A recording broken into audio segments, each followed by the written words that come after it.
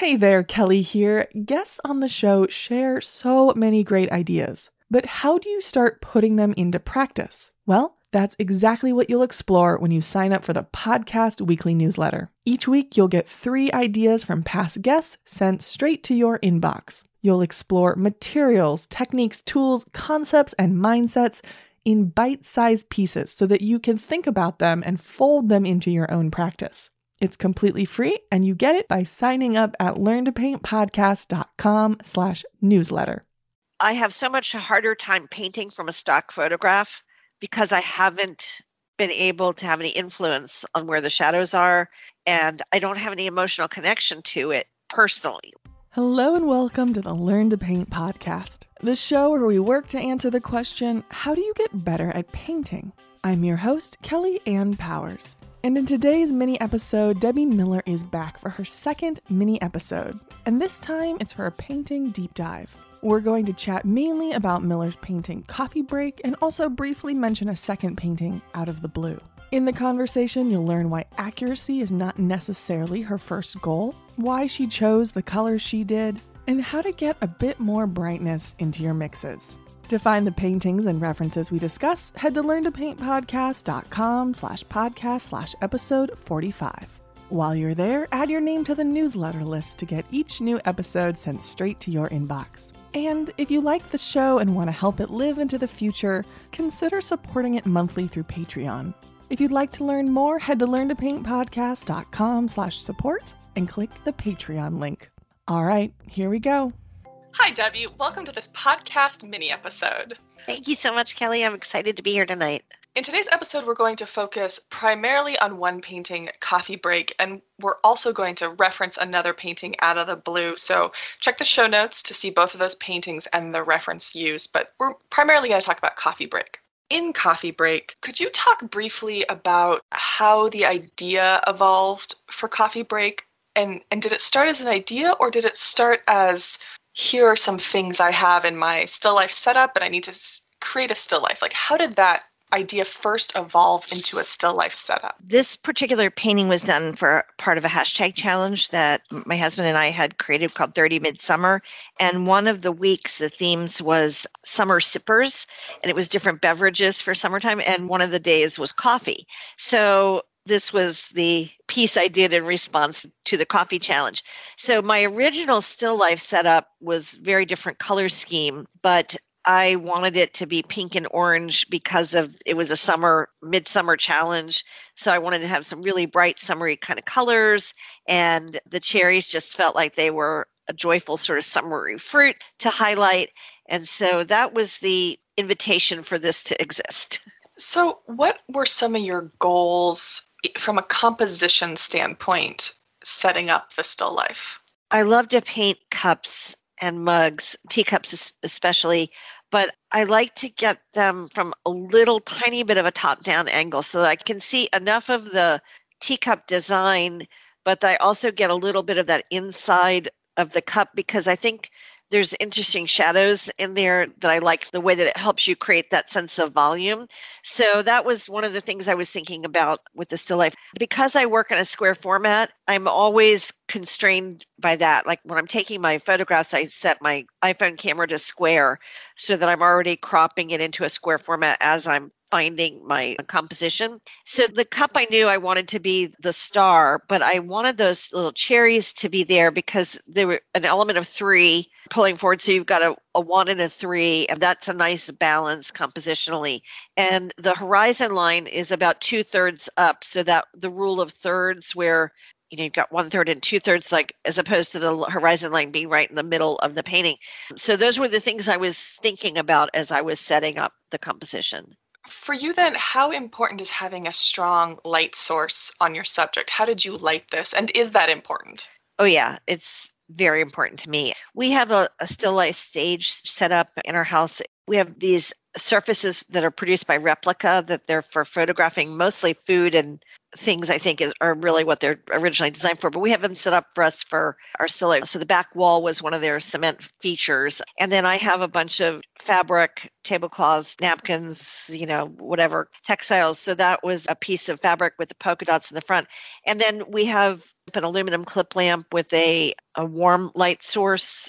I angle until I see where the shadows are and see, because I think the shadows are almost as important, especially with those cherries. It's everything, like where the shadows of the stems are, and it just makes the piece, I think. And so I played around with the shadows a lot, especially with the stems. So that kind of got some interesting things going on with what was happening with the stems in those shadows.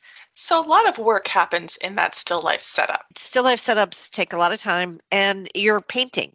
You're making painting decisions. It's not a waste of time. It's why I have so much harder time painting from a stock photograph, because I haven't been able to have any influence on where the shadows are, and I don't have any emotional connection to it personally. I mean, I might love the subject, but I haven't touched it and moved it and played with it and said, oh, what if I put the light here? And what if I stand here? And what if I'm at this angle? Or what if I'm at that angle? And so I'm already falling in love with this subject as I'm photographing it. Like, it's telling me about itself, how it wants to be revealed. It's teaching me about how to paint it as I'm setting up the still life and kind of getting my shot. You said falling in love with it. And it's amazing how by building in to your process spaces where you can just, like, no pressure, you're not painting yet, where you're interacting with the subject, it's like a type of creativity and problem solving can happen there that just can't happen if you just like sit down directly in front of your canvas and are like, okay, make it pretty, make it interesting, or whatever that is. Exactly. And I think that that's a really important thing that you're observing, Kelly, is that there are different types of creativity, right? And so there are times when you have the energy for one, but you don't have the energy for another. So there are days, I call it my photo shoot days, where I let all the flowers have their little photo shoots. I say, work it for the camera. Come on, Rose, show me what you got, and I'll just spend the morning or afternoon doing photo shoots of 30 or 40 different arrangements of flowers and compositions, and pull one out and push one in and just play around. And then I've got all these things, because that's the creative energy that I'm in at that moment. There are other times when the only creative energy I have is to paint edges, or to prime my boards. Like, that's part of it, but it's like there's a different energy of it, and batching that and kind of getting that done, and like, just, oh, I am painting, but I'm just not having to think. And just to honor what you have available to you in that moment, and to know that they're all part of the creative process and they're all valuable, but they're different. I imagine reference photos are a skill that you develop. How long did it take you to get to the point where you felt like you could set up a decent still life? Well, I don't know that I have achieved that exactly 100% of the time, for sure. So many times I look back and I go, oh man, why didn't you think about compositional principles? It would really better if that shadow wasn't going off the frame there, or if it wasn't kissing the edge quite that way. So I don't always get it right, for sure. But I think it was, I probably really 2 years of just doing this a lot before I really felt confident. Like, now I realize if I just instinctively take a photograph, almost always the horizon line is either going to be at the 1/3 mark or the 2/3 mark, instinctively, because it's just, my eye sees that now. And that's what it just naturally goes for. But it wasn't that way at first. I had to really think about all those little things. It wasn't instinct. I'm kind of laughing, trying to not have my laugh be on audio, because I think that there's this thing that when you start painting, you don't realize that you have to learn everything. Like, you have to learn everything. Everything. It is so true. It is so true. And like, I had to learn how to arrange flowers. I mean, had to learn everything. But that's part of the fun. I mean, that's the great fun. But it also is why some people don't paint, I think, because there are a lot of things to learn. Yeah, and I feel like if you hear yourself saying, like, I shouldn't have to learn this, I should just know this, that's your cue that actually you're just bumping into one of those things that you didn't think you'd have to learn, but it turns out you do. Exactly. I can't remember who I was listening to a podcast. They were talking about the genius myth, that we just assume that when we see somebody else's finished work, that it came easily to them. It didn't require any effort. It didn't require any learning process. They just came out of the womb knowing how to do this and doing it well. And so we don't see all the failed attempts. We don't see all their learning time. We don't see all the things that went in behind it. So we have this myth that it was easy and quick for someone else. So then we feel like failed somehow if it's not easy and quick for us. But I think if we can say there isn't a single artist out there who didn't start out not knowing how to do what they're doing. I mean, there isn't anyone, right? So they had a teacher, they had a mentor, they had practice at the canvas or behind their camera lens or whatever. And so, yeah, the idea that it's a joy to be a learner and it's hard to be a learner sometimes. So this painting is a warm painting. Did you go in with an intentional color scheme? Yes, because I wanted to have this be vibrant and bright. The original cup is a red color, but I made it orangier in an orangey red here because I knew I wanted the back wall to be orange and I wanted that tablecloth to be hot pink, just because I think those colors are really cool together. I think red, pink, and orange are just really, they just jazz me. So I knew I wanted to use those colors. So even though my reference photo is grays and reds, I ignored that and felt the freedom to pop up those summer brights. So this would be called an analogous color scheme. Yes. How useful is it to go in with something that sort of falls under a color scheme? I think it's really useful. I don't actually think about it that often for myself. I tend to just kind of go with what I like. And then I often look back and go, oh, well, that's either analogous or primary or tertiary or whatever, because I think I've always had a lifelong love affair with color. And so I think maybe I have picked up on that intuitively and instinctively a little bit. But whenever I'm stuck, I will think about a color scheme, or I might, like in the other painting with the blues and the greens, again, that was another analogous painting. And I deliberately chose those because I wanted the theme for the day was blues, but I wanted to get some green in there just to have some interest. So the teals and turquoise and greens, so that kind of all went together. So yeah, I think it's very helpful to have those in your back pocket. And if I'm ever stuck, like I've either painted my tablecloth and I can't decide what to do with the wall color. If I don't naturally know what to do, if I don't have like an instant feeling, oh, I want it to be like this, then I'll say, well, what would be the best? Is this more of an analogous or primary sort of color thing? And then I'll pick a color based on that scheme. So I think it's a great tool because you almost can't go wrong, right? Yeah, at some point I realized that my tiny color wheel had color schemes built in, and it felt like someone just had it just felt magical to be like, oh, like that's what a tertiary is. And it just had a triangle and it like touched all of the edges of the tertiary color scheme. So check your color wheels. You may have some of those on there. Absolutely. It is a great tool. And you can also Google it and find one online. So then each color has sort of its strengths and weaknesses. And so what did you really enjoy about working in the reds and oranges? And then what part of those colors were tricky for you? I think it is tricky to create a darker version of pinks, that hot pink. It tends to get purpley or grayy or browny. Like it's really hard for me to get the right. And I chose to go more purple in this shadow color. It really wasn't what I wanted to do. I really wanted it to be more of a, like a pinker color, but I just couldn't manage to mix it. So, sometimes you end up with what you can accomplish with your paints. But I think getting shadow colors in the pinks is hard. It's not as hard with red because I think if you add brown or alizarin crimson, a little bit of green, it's not quite as hard with the red. But I think both that hot orange and that hot pink, when you're trying to pull them into the darker shadow colors, it tends to get muddier faster. So then, because your reference is so different, I mean, it isn't, but it's like, there's a lot of gray in there and there's like no gray in the final one. How did you decide which colors go where? Well, I decided to do the hot pink tablecloth because I have a piece of hot pink fabric, white dots on it, that's the same fabric as that gray, but I couldn't find it when I was setting up my sleeves. So I used the gray because I figured that would give me the dot size I wanted, and then I would just pop in the color that I wish I had. So again, necessity being the mother of invention and all that. Now, I will tell you the truth. Some of my teachers, Sarah Sedgwick is one of them, she would say, if you want a pink tablecloth, get a piece of pink fabric. Don't use a gray thing and just change it, because the light reflecting off of that pink will be different. The reflective shadow back on the cups and on the cherries even will be different because the color is different.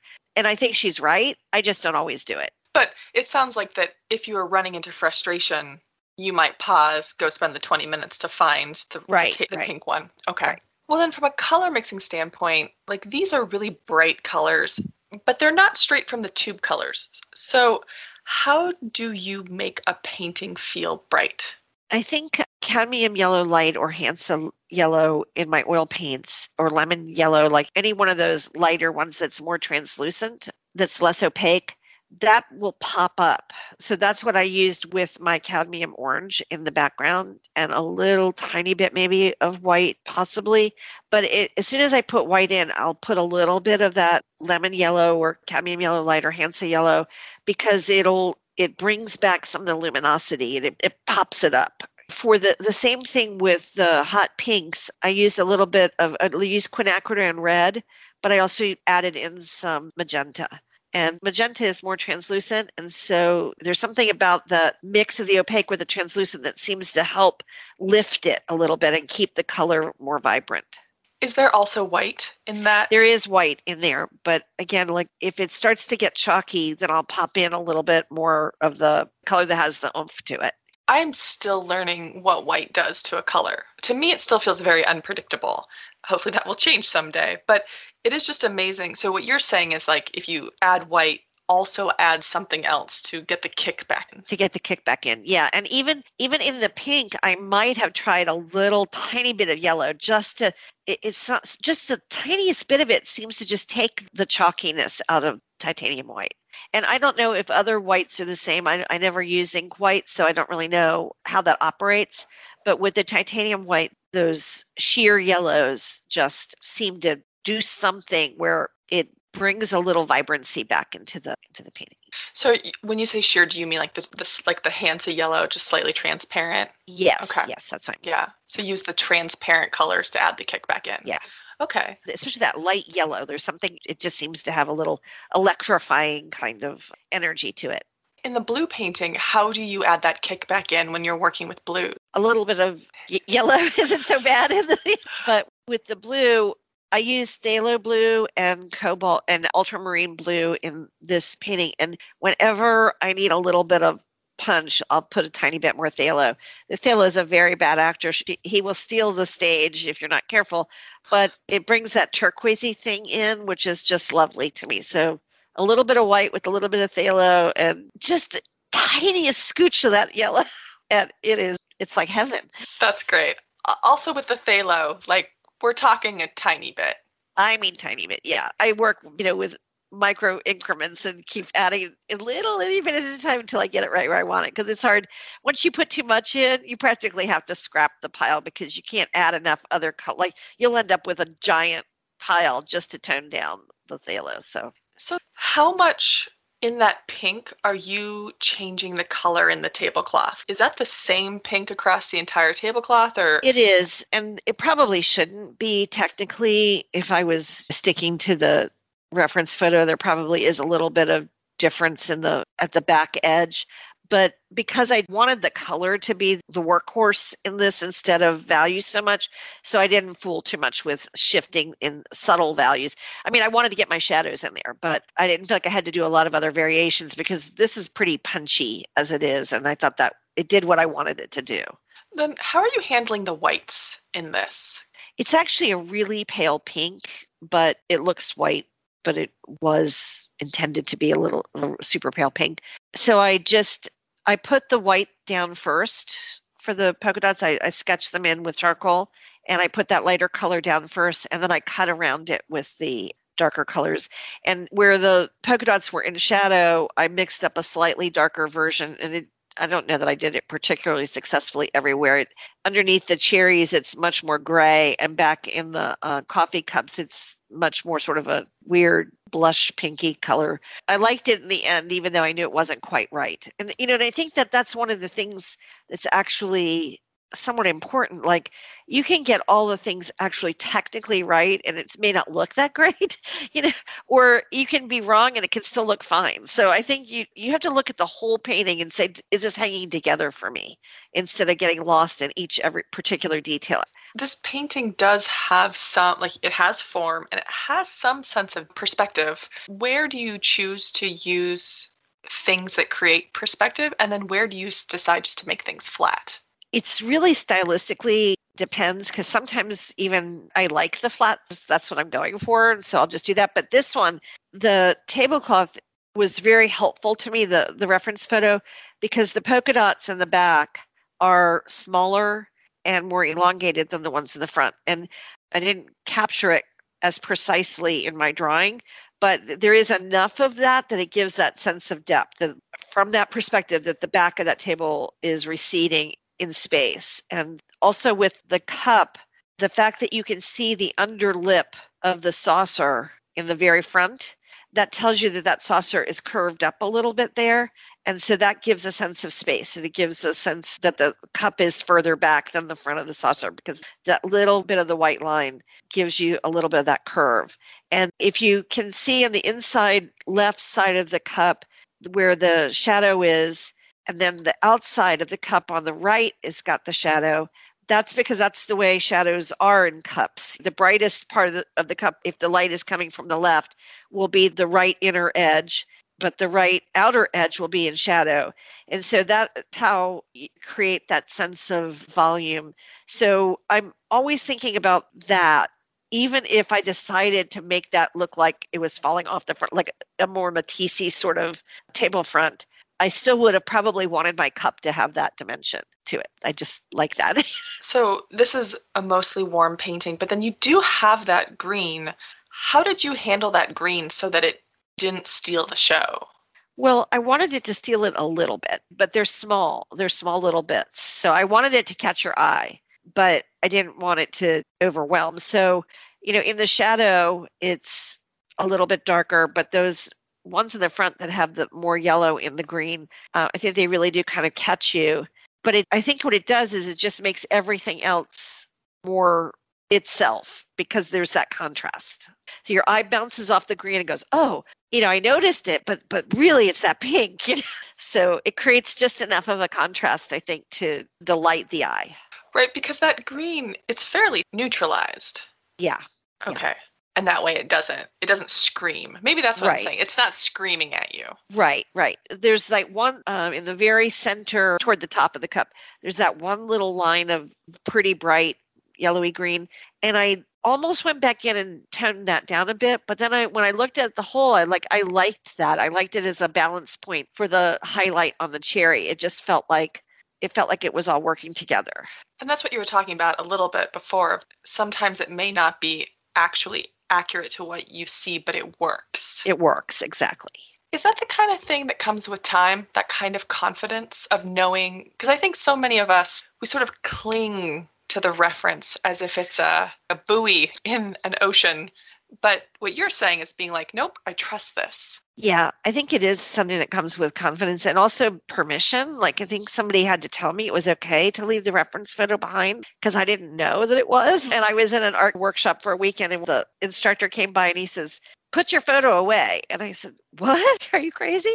How will I know what to paint? Because no one is ever going to see this reference. Now you're no longer obligated to the reference. You're obligated to your painting. Your painting has to work.